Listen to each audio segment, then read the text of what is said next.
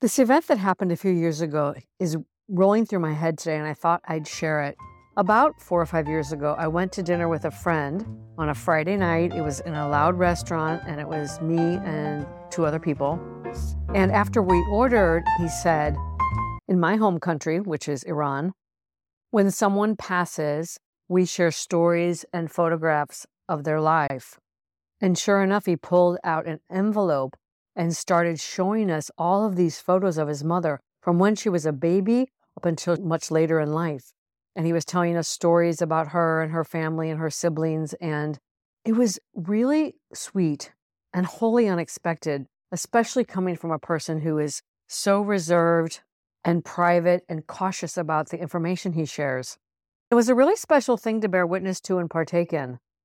If any of you listened to episode 12, it was called Letters to Peter Part 2 and Brief Thoughts on Grief.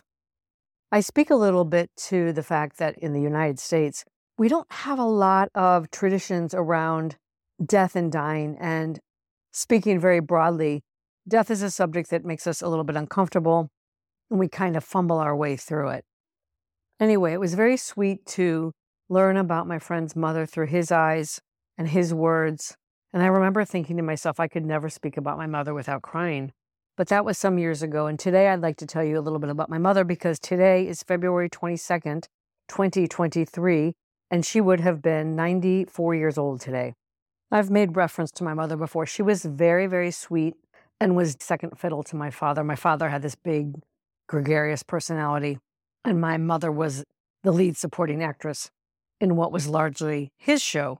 Don't take me wrong, she had her own personality, but she was more demure and didn't want to take up too much space. Her name was Anna Mae Klein. She was Anna Mae Mustaine, and she was called Penny all of her life. And then in her 40s, she took her real name, Anna Mae. She was the youngest of 7 children, and she was raised by her aunts. And growing up, I knew her mother and father. It was talked about that she was raised by her aunts, but no one dug into the why behind that.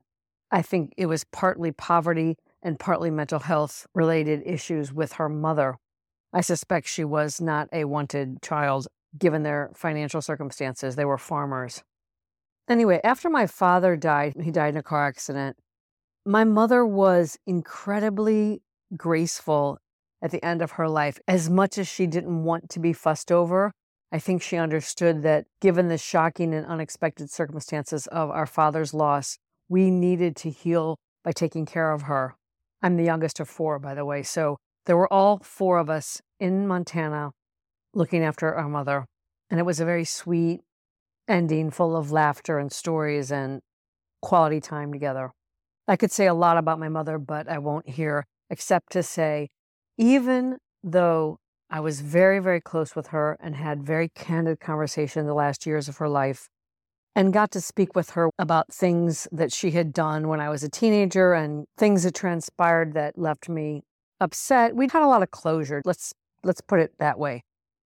But interestingly, I never thought to ask her the questions about what happened to her as a child and why she was raised by her aunts. My father always controlled the narrative, and he told stories and whatever, but we never got to hear it from her exactly what happened and how it felt to have been raised by the aunts and what her relationship was with her mother and father and many other things. So I think I'm sharing this to remind those of you who still have your parents. I know it can be hard, especially if your parents are ailing or perhaps you don't have a great relationship with one or the other. It's really good to ask questions, to think through the things you never asked. It can be a doorway to really great conversation. My doorway to great conversation was really about therapy. I was in therapy at the time for the first time, really, after my father died. And the conversations I was having in therapy were so rich and so interesting. I would bring that and tell her what I was talking to my therapist about. And it was a real catalyst for quality conversation with my mother. But like I said, I forgot to ask her some of the most basic questions. I want to end with this little story. My friend Sarah was telling me that her sister was visiting from Berlin and they had lunch with their mother. So it was the 2 girls and their mother. And they read a daily offering from the Mark Nepo book called The Book of Awakening. And my friend Sarah used that as a portal to quality conversation and connection with her mother. You know, old people can get really grumpy and they're always very set in their ways, trying to control their environment. And it can be really difficult to have quality conversation and to get into that heart space.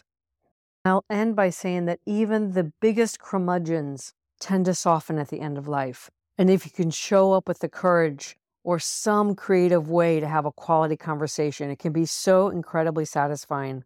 For those of you lucky enough to have one or both of your parents, I strongly encourage you to make the very most out of the opportunity to get questions answered, to connect through touch, and to do anything you can to get into that heart space with your parents. Because trust me, when they're no longer here, it really stinks. I'm going to leave it at that. That's all for now. Until next time, from my heart to yours.